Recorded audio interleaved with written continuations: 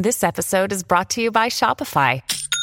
Forget the frustration of picking commerce platforms when you switch your business to Shopify, the global commerce platform that supercharges your selling wherever you sell. With Shopify, you'll harness the same intuitive features, trusted apps, and powerful analytics used by the world's leading brands. Sign up today for your $1 per month trial period at shopify.com/tech, all lowercase. That's shopify.com/tech. Small businesses play a vital role in Canadian communities. Visa knows this, and to show its support, it's offering female entrepreneurs grants and coaching. And on visa.ca, there are business-centric tools and resources to help entrepreneurs succeed in a digital environment. To learn more about how Visa is supporting small businesses, go to visa.ca/smallbusiness. Over the weekend, China announced retaliatory sanctions against a Canadian member of parliament and a House of Commons subcommittee that had the temerity to speak out about the egregious human rights abuses against minority Muslims in Xinjiang province, who've been re-educated, sterilized, tortured, and subjected to all manner of grotesque treatment. I'm Gabe Friedman, the host of Down to Business, and my guest this week is Wesley Wark, an expert on national security and a senior fellow at the Center for International Governance Innovation in Waterloo. China's sanctions came after Canada, the US, the UK, and the European Union leveled their own sanctions earlier this month against some of the Chinese officials involved in the persecution of Uyghurs. As my guest explained, the threat of a full-on Cold War erupting between China and the West is still considered a remote possibility. But he expects that tensions over human rights and other issues will continue escalating, and there's going to be more fallout. As always, the interview was edited for clarity and brevity. Wesley Wark, thanks so much for joining me on Down to Business this week. Oh, it's a pleasure. Thanks for having me, Gabe. So we saw over the weekend that China announced sanctions against a member of parliament, a parliamentary subcommittee. Last week, Canada announced sanctions against China. Are we witnessing the sort of beginning of a new Cold War with China? It's a question on many people's minds, of course, particularly in the West. And I think, to be honest, there are some elements in what you could imagine as a kind of China hawk community in various Western countries that say that, descent into a Cold War with China is inevitable. That wouldn't be my view. I mean, I think China clearly presents a variety of risks to Western countries. But I think at the same time, we've tried to learn lessons about the dangers of the Cold War. And there should be, from my perspective, a determination to avoid a Cold War with China. And we may still have to confront China on many kinds of issues, but to avoid an overall kind of Cold War, which would divide China and the West into kind of two warring opposites, I think would be a huge mistake. And I also think that the kind of risk that China poses to the West is substantially different from the classic risk that we feared during the Cold War, which was a combination of a kind of vast ideological contest between communism and, a democratic system of government, combined with a very serious armed confrontation, including at the most serious level of, a nuclear arms race and the potential for the outbreak of a nuclear war. I think with regard to China, the circumstances is different. I don't think there's any real substance to the notion that we need to fear China as a kind of ideological that threatens our own hold for Western opinion. I just don't think it has that kind of attraction. And secondly, although China is modernizing aspects of its military, we are a long way from needing to think about China as a competitor in a potential, major military confrontation or with regard to a kind of nuclear arms race. So the circumstances are different. They're still concerning. And I think, no one has an answer to how we can encourage China to function as a responsible global actor and partner. But that has to be, I think, the ongoing effort. In terms of ideological differences, it seems like the sanctions in the last week were all about human rights issues in China and the West coming together, I think sort of out of fear on some level, maybe not about military threat of China, but the surveillance, the technology threat, the idea that they could gain control of the technological race. No, I think all of that's absolutely spot on. I think there's two things at play here. One is that the current leadership of the Chinese government is taking pains to suggest that the Chinese model of authoritarian government is kind of equal standing and benefit to the world compared to democratic regimes. And in some ways, they'll point, for example, to their COVID-19 response and say that, our system of government is superior. Look what we managed to do to pull out of the COVID crisis when we were the worst hit country.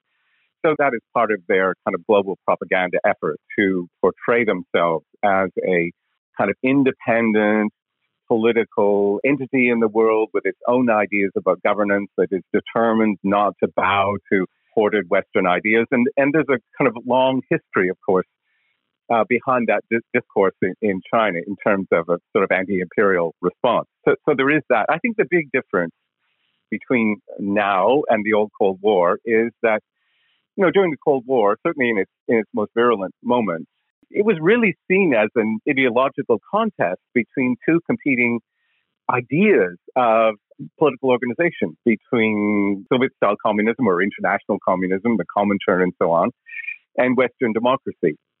And it certainly was the case during the early days of the Cold War, at least, before really a lot of the crimes of the Soviet Union became clear public knowledge, that that idea of Soviet-style communism had a lot of attraction in the West. I think, nowadays, you would be very hard-pressed to find anyone in the West who thought that the Chinese model of governance was attractive or compelling or likely to lead them to feel really divided loyalties about how they would like to see their political system governed. So China may want to extol itself as a new political model, but the reality is that while that may have a bit of traction in parts of the world, in the parts of the global south in particular. That's a good point. Largely, I think, for economic self-interest and any other reason. But, Chinese communism isn't an idea that's going to conquer the world in the way that Nikita Khrushchev and others thought that Soviet communism might.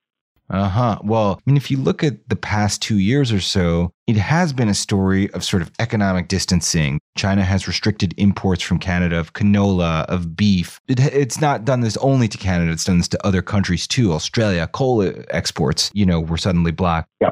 How do you see this turbulence in the relationship evolving? Yeah, I think that turbulence is real and it's going to persist. And the Chinese have made no bones about being very public about their aspirations with regard to becoming a kind of global technology leader on the basis of Chinese science and industrial capability.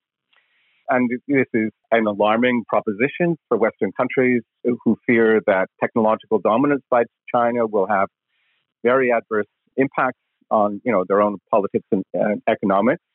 And I think we're clearly, in the early stages of a great technology race between the West and China, which has all kinds of political ramifications and economic spillovers in terms of various forms of, trade wars, trade competitions, efforts to ban certain technologies, to keep technologies under national control and so on. And that's changing the geopolitics of the world. But ultimately, my long-term view of this would be that what the Chinese race to technological superiority is going to create in the West is a pushback, not just against that Chinese determination, but a pushback in terms of kind of renewed investment in cutting-edge technologies in the West.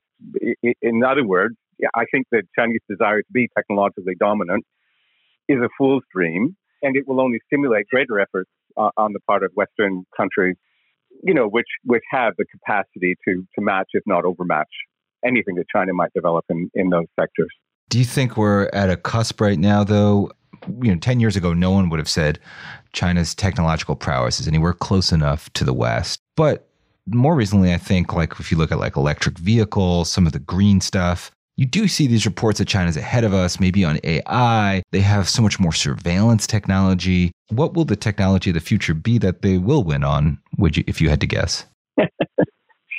I think, I'm not sure they'll win on anything. I guess that's my point, Gabe. They will become very good at many things, and they will have a different way of applying some of those things that they're good at, particularly surveillance, both within China in terms of also exporting Chinese surveillance capabilities to other countries that are willing to take on those systems.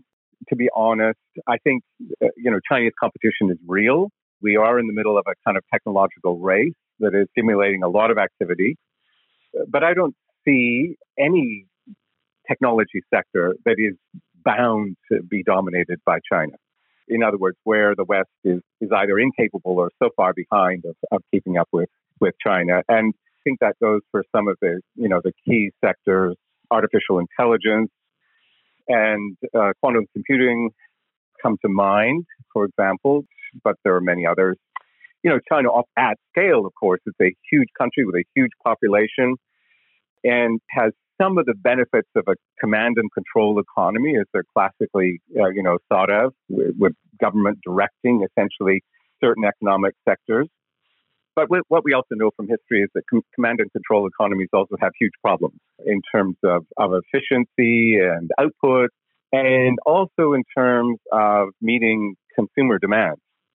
So I guess two things, Gabe. One is that I don't think China is going to win a technological race. It's going to pose many challenges to the West, but I don't think it's going to win it outright. And secondly, I think that the West will respond, is responding.